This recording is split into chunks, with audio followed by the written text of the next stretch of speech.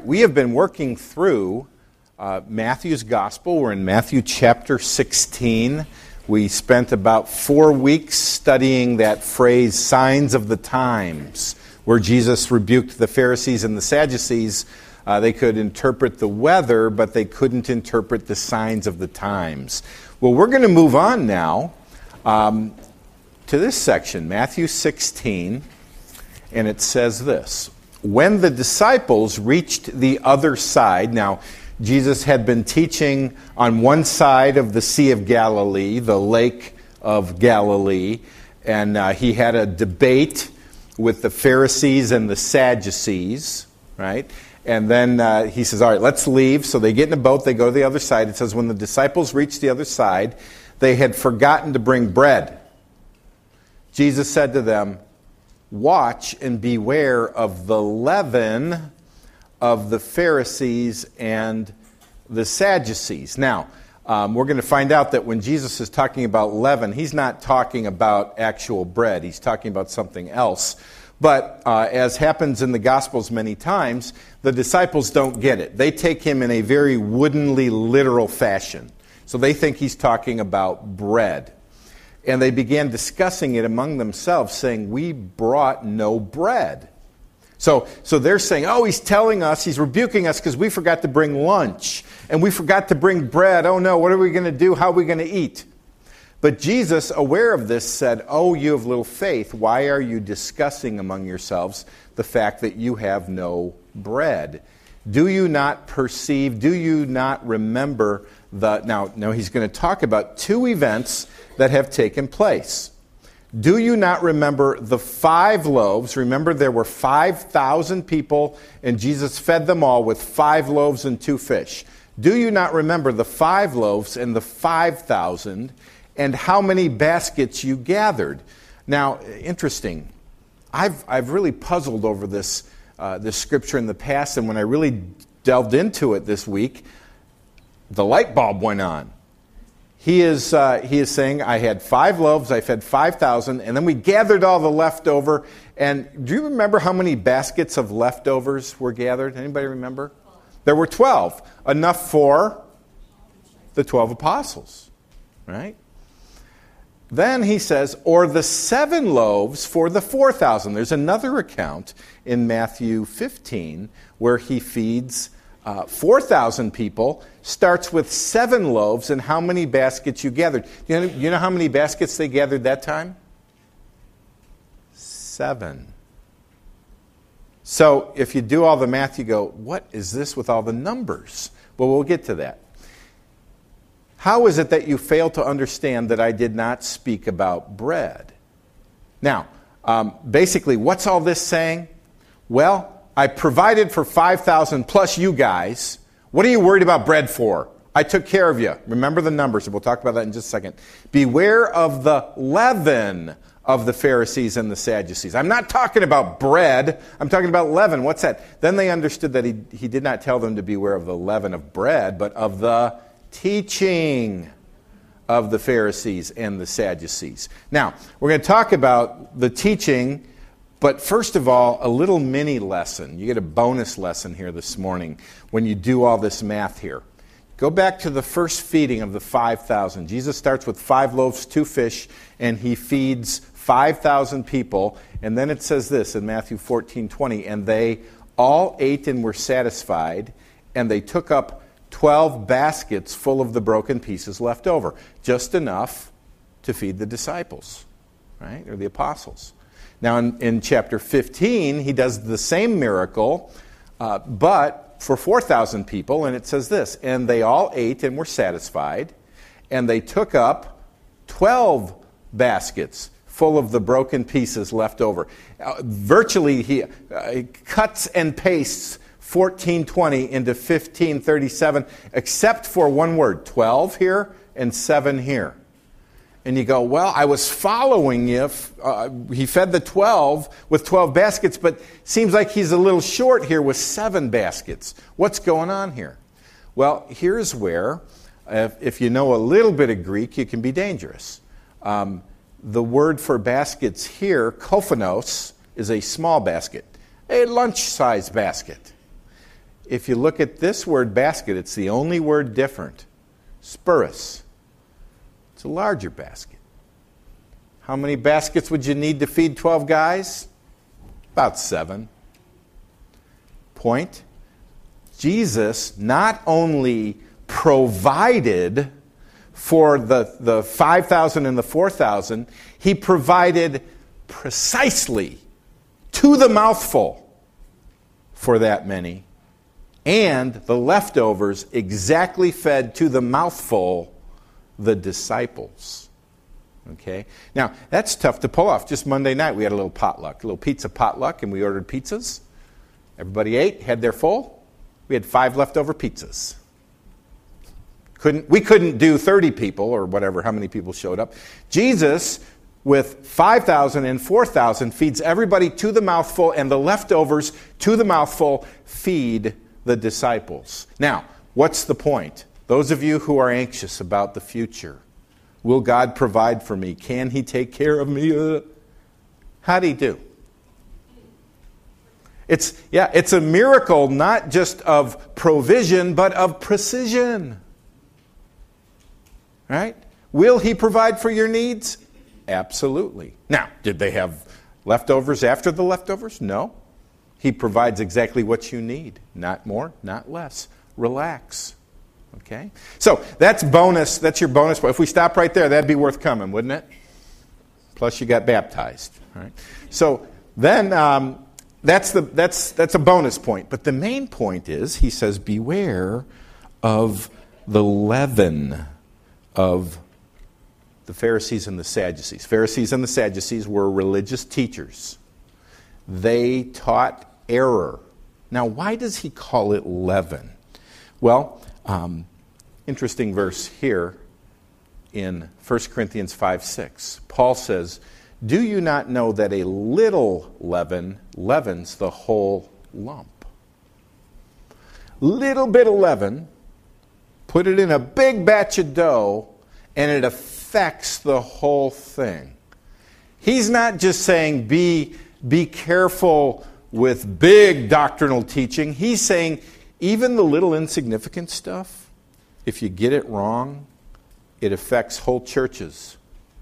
It affects whole families. It affects eternal salvation. So get your doctrine correct. All right? I'm reminded of a story. I'm debating how much to tell you here, but when Elizabeth and I were first married, we went to Clintonville, Wisconsin, town of 3,000 with the cows. And we didn't have kids, but there was a family in the church who we became friends with, and they were going away for the weekend, and they said, hey, why don't you stay in our house? You can let the dog out, help yourself to whatever in the refrigerator, just make yourself at home. And they said, hey, we have a big Whirlpool bathtub. Feel free to use that. So we're like, all right. So we were there for the weekend and starting to fill up the bathtub. And I didn't know, but Elizabeth had already poured a cap full of the bubble bath in there. Right? So I poured, it was probably more than a cap full, but it didn't look like it was doing anything.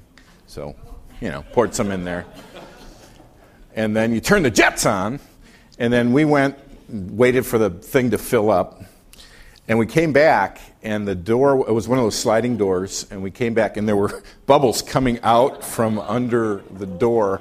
We opened the door. It had to be this high, the whole bathroom. It's like an I Love Lucy show, full of bubbles. We're like, what do we do?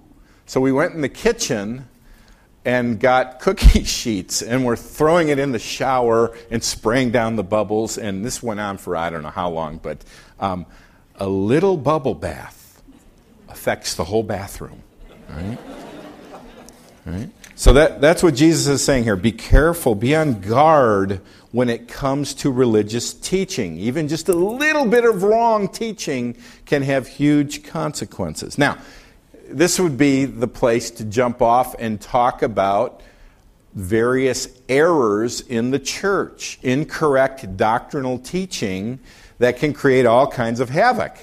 And where do you start? I mean, we could spend the rest of eternity talking about all the errors. But what I want to talk about today is an error that pops up in every generation. It has popped up recently again, and that is not understanding the doctrine of the Trinity, because it affects our understanding of who God himself is. Right? And some of you are familiar with this whole elephant room controversy. I'll explain a little bit more what exactly that is. But every generation needs to redefend every doctrine, or else if we let it go, it affects the next doctrine and the next or the next generation and the next generation. So today we need to make sure we understand the doctrine of the Trinity. Now, what's the Trinity? Well, let me give you just a real concise theological definition. The Trinity, let me define it this way. God is eternally one in essence and three in person, or persons.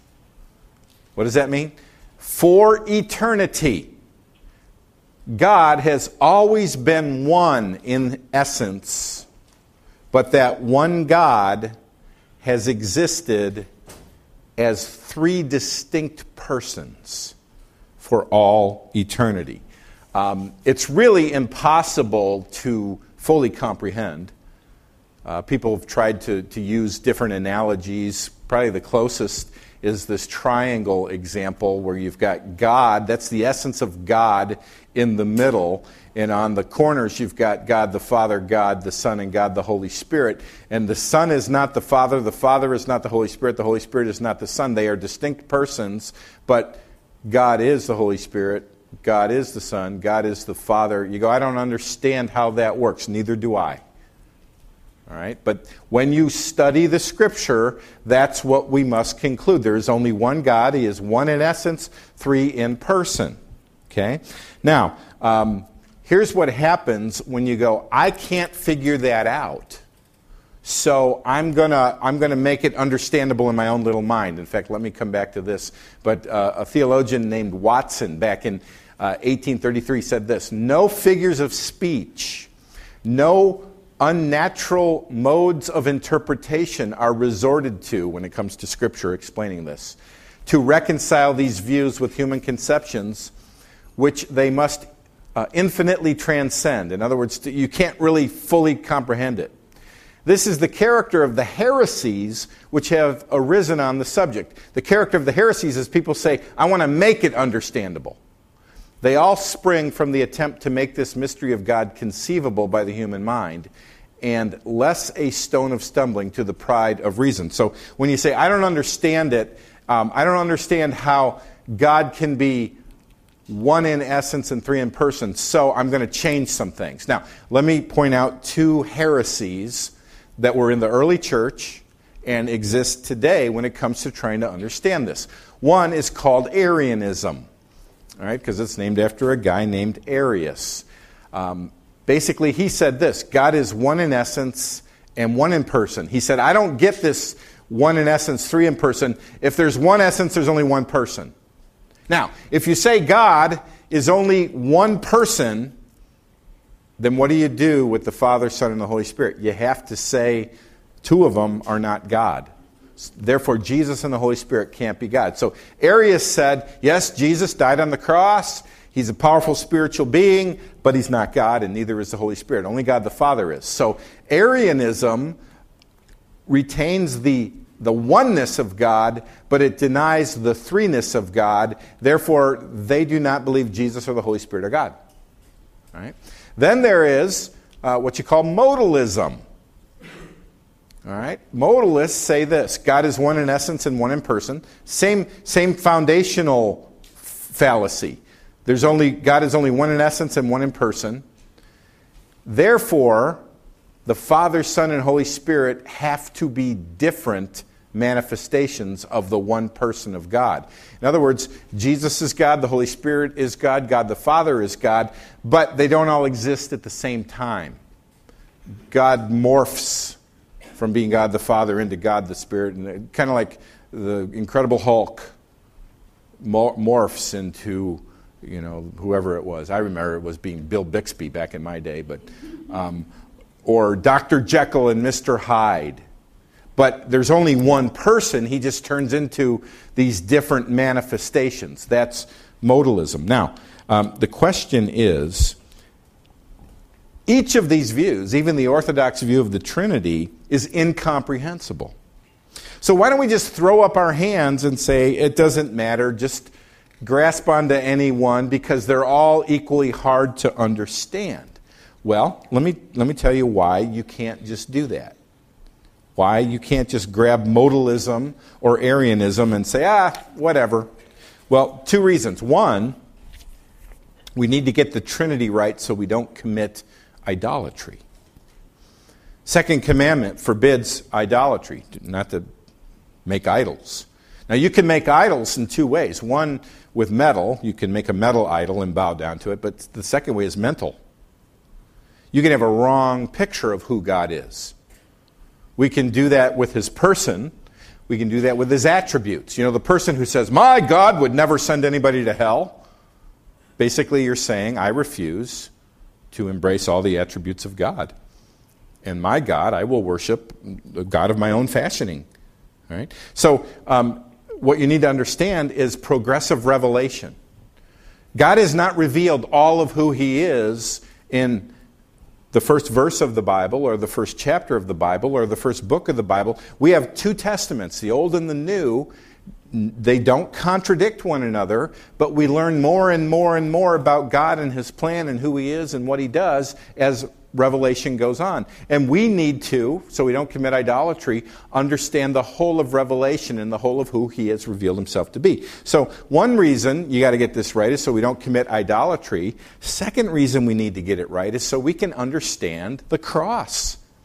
You can't get the cross right unless you have an Orthodox Trinity. And we'll talk about that, especially with modalism in just a minute. So let's go a little bit further into detail with these two heresies. The first one is Arianism. Now, Arius was this early church heretic. He taught there's only one God and one person in that God. And if there's only one person, that's the Father. It can't be Jesus. Therefore, Jesus is a powerful spiritual being, but he is not God. Now, his opponent was a fellow by the name of Athanasius.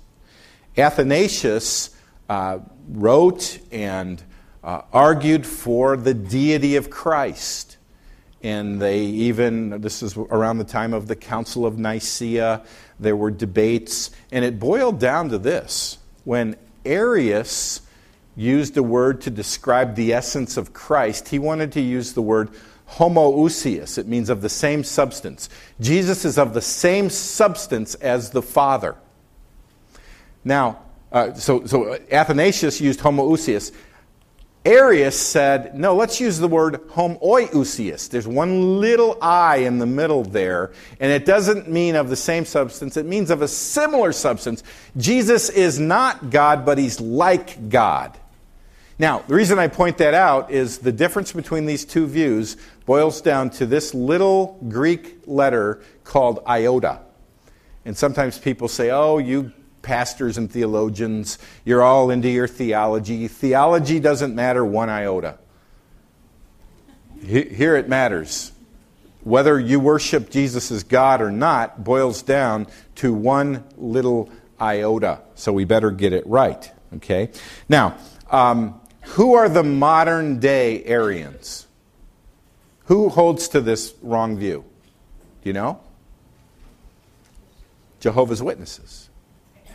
Right? So when they come knocking on your door and they'll bamboozle you. They will get you thinking that you all agree on the same thing.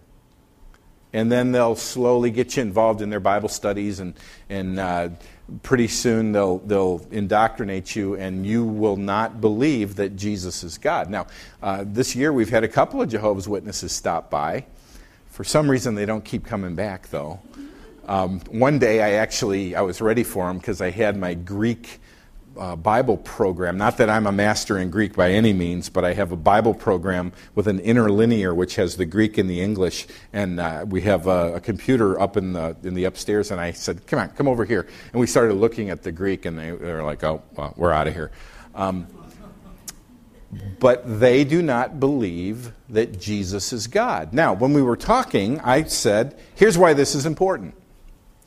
If I'm wrong, then I'm committing, and my church is committing idolatry because we worship Jesus as God, and that is idolatry. If he's not God, he shouldn't be worshipped. We just committed idolatry this morning if Jesus is not God. Right? On the other hand, if they're wrong, they're guilty of idolatry because they're refusing to worship God as he has revealed himself, as a triune God. So this kind of matters. Right? Now, let's take a look at the verses. What does the Scripture say? Does the Scripture teach that Jesus is God? Well, in the Old Testament, it's very clearly spelled out. The oneness of God is very clearly spelled out. Deuteronomy 6:4, Hear, O Israel, the Lord our God, the Lord is one. There's only one God. But we also get hints that there's more persons in that one Godhead. Even in the first chapter of Genesis. Genesis 1:26, Then God said, Let us, plural, make man in our, plural, image after our likeness, and let them have dominion. Even in Genesis 1, God speaking to himself uses the plural. Now some people say, oh, he was using the plural of majesty, or he's talking to the angels. No. He's talking to the members of the Trinity in Genesis 1. But it becomes crystal clear in the New Testament. Who was Jesus' best friend? John. John writes the Gospel of John, and the first verse begins, In the beginning was the Word. That's another name for Jesus, because in verse 14 it says, The Word became flesh and dwelt amongst us. So in the beginning was Jesus, the Word. And the Word was with God. So here we have, whoever this Word is, before creation, in the beginning, the Word was with God. So there's distinction there. The Word and God the Father are distinct. But then the next phrase says, and the Word was God. There's unity. They're the same and they're different. We understand it by saying God is one in essence, three in person. Now, if the Jehovah's Witnesses do come to your door, they're going to read their version, John 1:1, and their last phrase is going to say, and the Word was a God. Their translation has a little a in there, and they're going to say, well, in the Greek, and by the way, you say, well, do they believe in many gods? Well, they believe there's only one true God, but for example, Satan is referred to as the god of this age. There are powerful spiritual beings, so there's Satan and angels and demons, and Jesus is a powerful spiritual being. He's a God. Right? Now they're going to tell you that that's in the Greek. Little hint for you. The Greek does not have the indefinite article. In English we have the word a. The definite article is the, like this is the drum, but a drum is referring to an indefinite whatever drum, okay? So in the Greek, there are no indefinite articles, so when they translate Greek into English, the translators have to make an editorial decision. Should we put an here? No reputable translation of the English Bible, of the Greek Bible into English, has an here. They have to insert that into their theology, or they take their theology and translate it that way. So here we have a clear statement that Jesus was God from the beginning. John's gospel begins with it. John's gospel ends with it too. Remember, the end is Jesus rises from the dead. He appears to the apostles. Everybody's there except Thomas. Thomas says, I don't believe you until I can actually see him. So Jesus appears to Thomas. John 20. Then he said to Thomas, put your finger here and see my hands. Put out your hand, place it in my side. Do not disbelieve, but believe. Thomas answered him, my Lord am I God? That's the climax of the gospel. He gets it. He believes Jesus is his Lord and his God. Now, does Jesus go on to rebuke him and say, no, don't call me God? No, he goes on to say, Jesus said to him, have you believed because you've seen me? Blessed are those who have not seen and yet have believed. Blessed are you, you've seen me and you believe. Blessed are those throughout the ages who don't even need to see me and they believe. But he doesn't rebuke him for calling him God. Jesus receives the title God. Right? John's gospel really is the gospel about the deity of Christ. In John 8, Jesus is arguing with some of the Jews, and he says, your father Abraham rejoiced that he would see my day. He saw it and was glad. So here, Abraham lived 2,000 years before Jesus, and he talks about Abraham rejoicing that he would see Jesus' day. So the Jews said to him, you're not yet 50 years old and have seen Abraham? Jesus said to them, truly, truly, I say to you, before Abraham was, I am. Now, if Jesus had said, before Abraham was, I was, that would be scandalous enough, because he would be saying, 2,000 years ago, I already existed.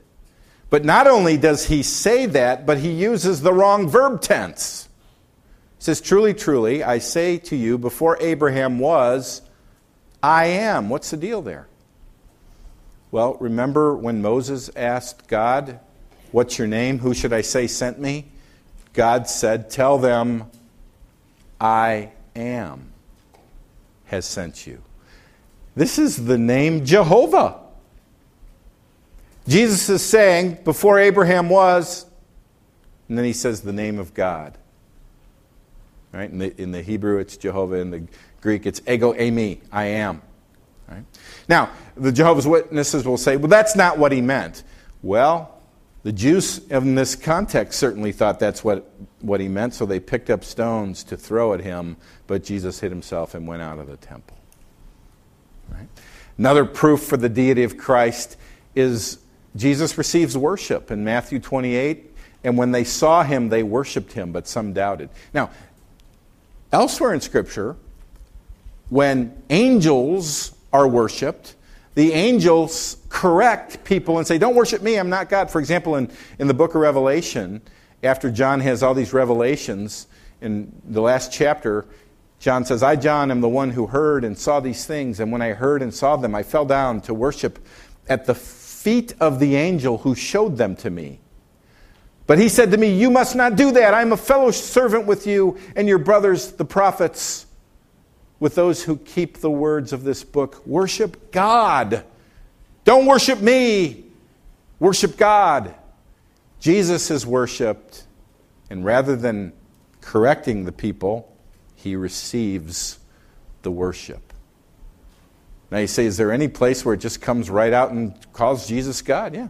Titus 2:13, waiting for our blessed hope, the appearing of the glory of our great God and Savior, Jesus Christ. And there's actually a Greek rule called the Granville-Sharp rule that actually requires God and Savior to be modifying Jesus Christ. He's God and Savior. Okay. Now, what about the Holy Spirit? Real quick.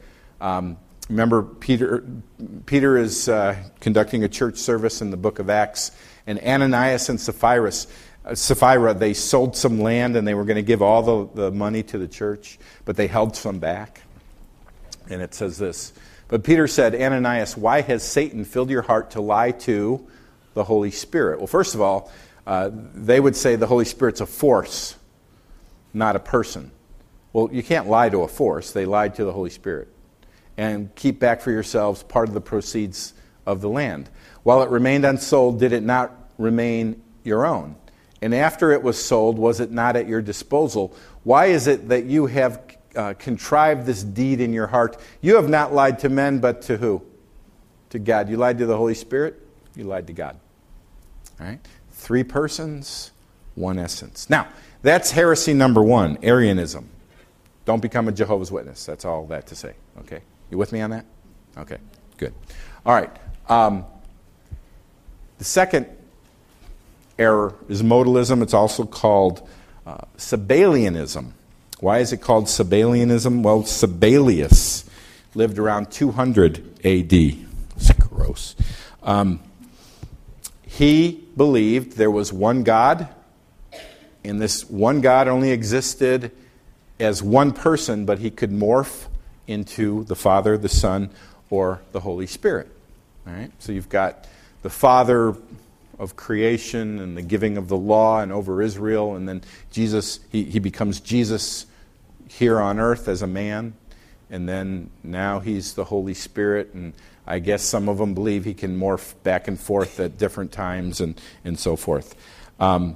That's why sometimes when we give illustrations to explain to our kids the Trinity, you got to be careful that you don't use a couple of bad illustrations. One is the classic ice, water, steam illustration. God is like water. He can be an ice cube. He can be liquid, and he can be gas. Well, that's actually a good illustration for modalism. It morphs from one to the next to the other. Okay. Others would say, oh, well, just like a man can be a father, a husband, and a coach. Well, that's also a good illustration of modalism. Same person puts on different hats.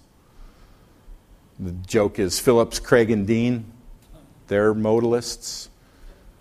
So Phillips comes out, hi, I'm Phillips, and runs off stage, comes out with another, I'm Craig, comes off and puts on I'm Dean, like it's only one person. Okay. Around noon, these are going to hit you. You're going to go, that was funny. Now, why does this matter today? Well, you may have heard of the elephant room controversy. What's the elephant room? Well, 2 years ago, some evangelical pastors promoted a conference that was telecast really all over the world from that little studio behind your house there on Route 56, is it? Yeah. So Al and Joyce are really responsible for this whole thing. Right? So they called it the elephant room because it's a takeoff of the concept that there's an elephant in the room that nobody's talking about. And the idea was to get fellow believers, fellow pastors to come and talk about, they agree on essentials, but they were going to talk about differences in methodology in how to do church. Some of the guys are pretty radical and some of them are a little more conservative, so let's get in this room and talk about our differences in methodology. And it was the first year well attended, and people watched it and talked about it. Now this year, they advertised that they were going to do it again, but a lot of the Christian world was shocked to hear that the big guest was going to be T.D. Jakes. Now, T.D. Jakes is the African-American preacher. Go to Walmart, and there in the book section is a book by T.D. Jakes. He's always writing books. Now, why is that controversial? Well, number one, he's a prosperity preacher, right? Accept Jesus and he will heal you and make you healthy, wealthy, and so forth. But he's also a modalist, or at least he grew up as a United Pentecostal. He had that as a church background. He's no longer in that denomination, but the United Pentecostal denomination holds to modalism.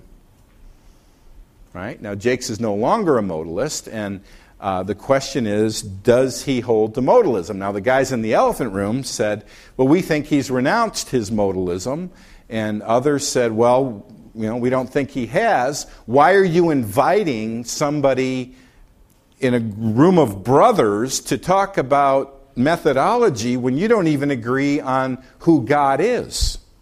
And some of them said, well, come on, you're making a bigger deal out of this. We all use different lingo. It's not that big a deal. Well, after the conference,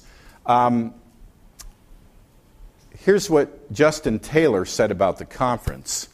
He said, it seems that Bishop Jakes now prefers the language of Trinitarianism, though he doesn't want to functionally abandon the language of modalism.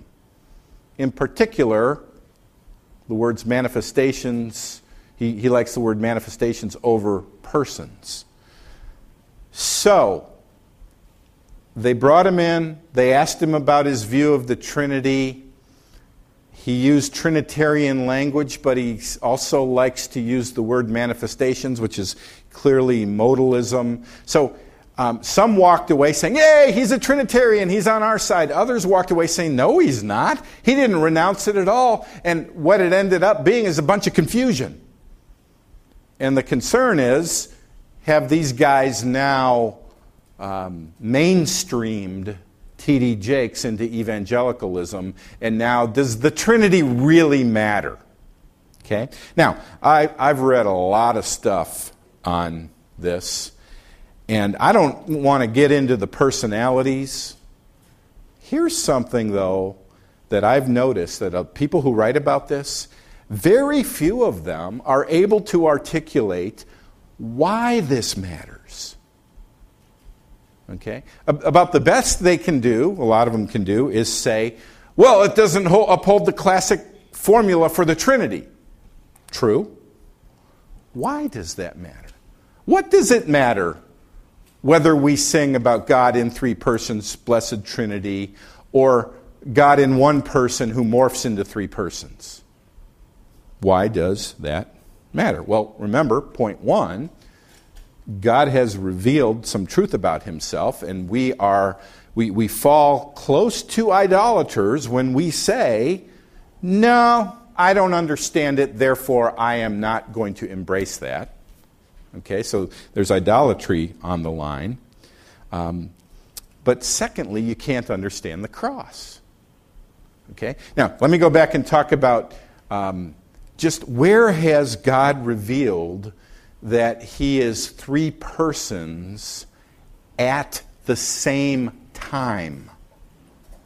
Okay? Now, as I started studying this, a certain verse came to mind. It's Jesus praying in John 17. This is in the upper room before he is arrested that night. And here's his prayer. And now, Father, so he is speaking to God the Father, glorify me in your own presence with the glory I had with you before the world existed.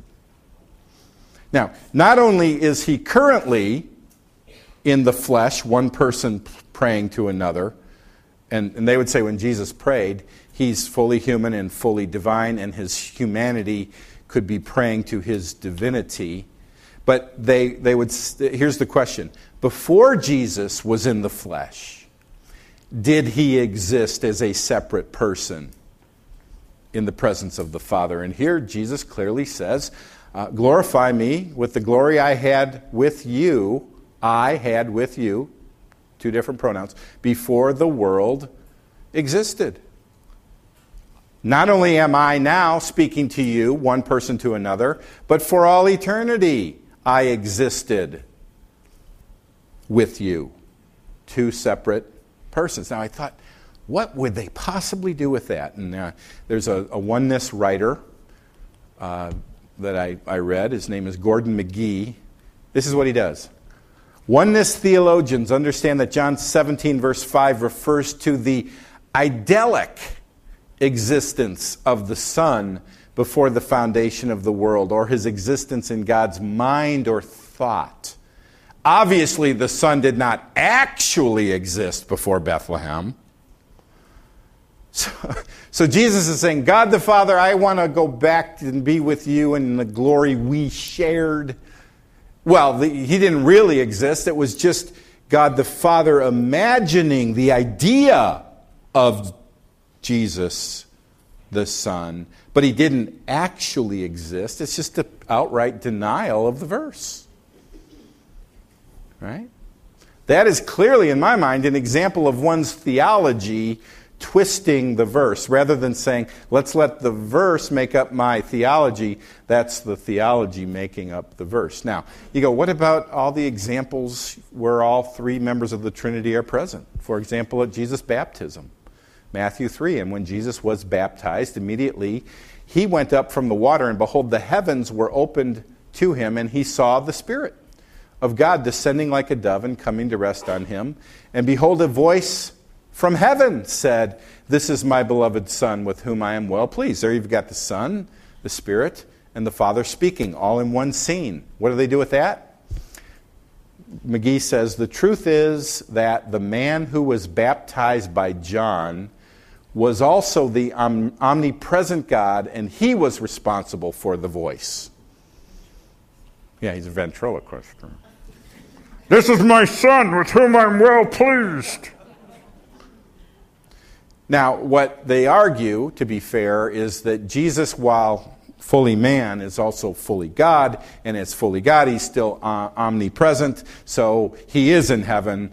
But boy, you got to do a lot of jumping around to say, only one person, even though this one person seems to go out of his way to show himself as three persons at the same time. Okay? Now, final point. The biggest point is this. I think if you get this wrong, you don't understand Jesus as our mediator. Okay? Here's the nail that just destroys this view. 1 John 2, 1 and 2. John says, "My little children, I'm writing these things to you so that you may not sin. But if anyone does sin," like let's say in the middle of a sermon you throw water all over somebody. Okay. If anyone does sin, but if anyone does sin, we have, present tense, an advocate with the Father. Who is he? Jesus Christ the righteous. We currently, presently, have an advocate, a defense attorney with the Father. He's not the Father, he's Jesus Christ the righteous. Right now, you have Jesus sitting at the right hand of God the Father as your advocate, as your defense attorney. When you sin, you go, "Father, please forgive me." And the Son says, "Yeah, he's with me. I died for him."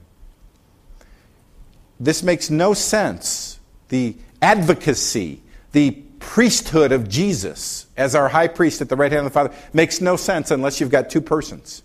And then it goes on to say this. He's the propitiation for our sins, and not only for our sins, but also for the sins of the whole world. And the 4-point and the 5-point Calvinists can argue over that verse. But here, he is the propitiation for our sins. He is, not he was, he is the propitiation. What's a propitiation? It's a sacrifice that turns away the wrath of God. On the cross, you got three people we need to keep in mind. Us, sinners. The propitiation, Jesus, the one being punished in our place, appeasing the wrath of God. And then you need the propitiator, the one who is being propitiated, I should say. You've got God needing his wrath appeased, and you've got the Son appeasing the wrath, all in a perfect plan. But if modalism is true, you either don't have a propitiator or a propitiatee. You need both, and Jesus is the propitiation and our advocate. So, sum it all up. For all eternity, the three persons of the Trinity lived in perfect love and harmony. They agree to a plan to save sinners who deserve wrath. One of the members takes on flesh, takes on humanity, and Jesus is fully God and fully man. He's crucified on a cross where the Father's wrath is poured out upon him in our place. The gospel call is trust in Jesus as your Savior. And you're not going to believe that until the Holy Spirit opens your eyes. All three members of the Trinity working in harmony and making the gospel work and making it comprehensible.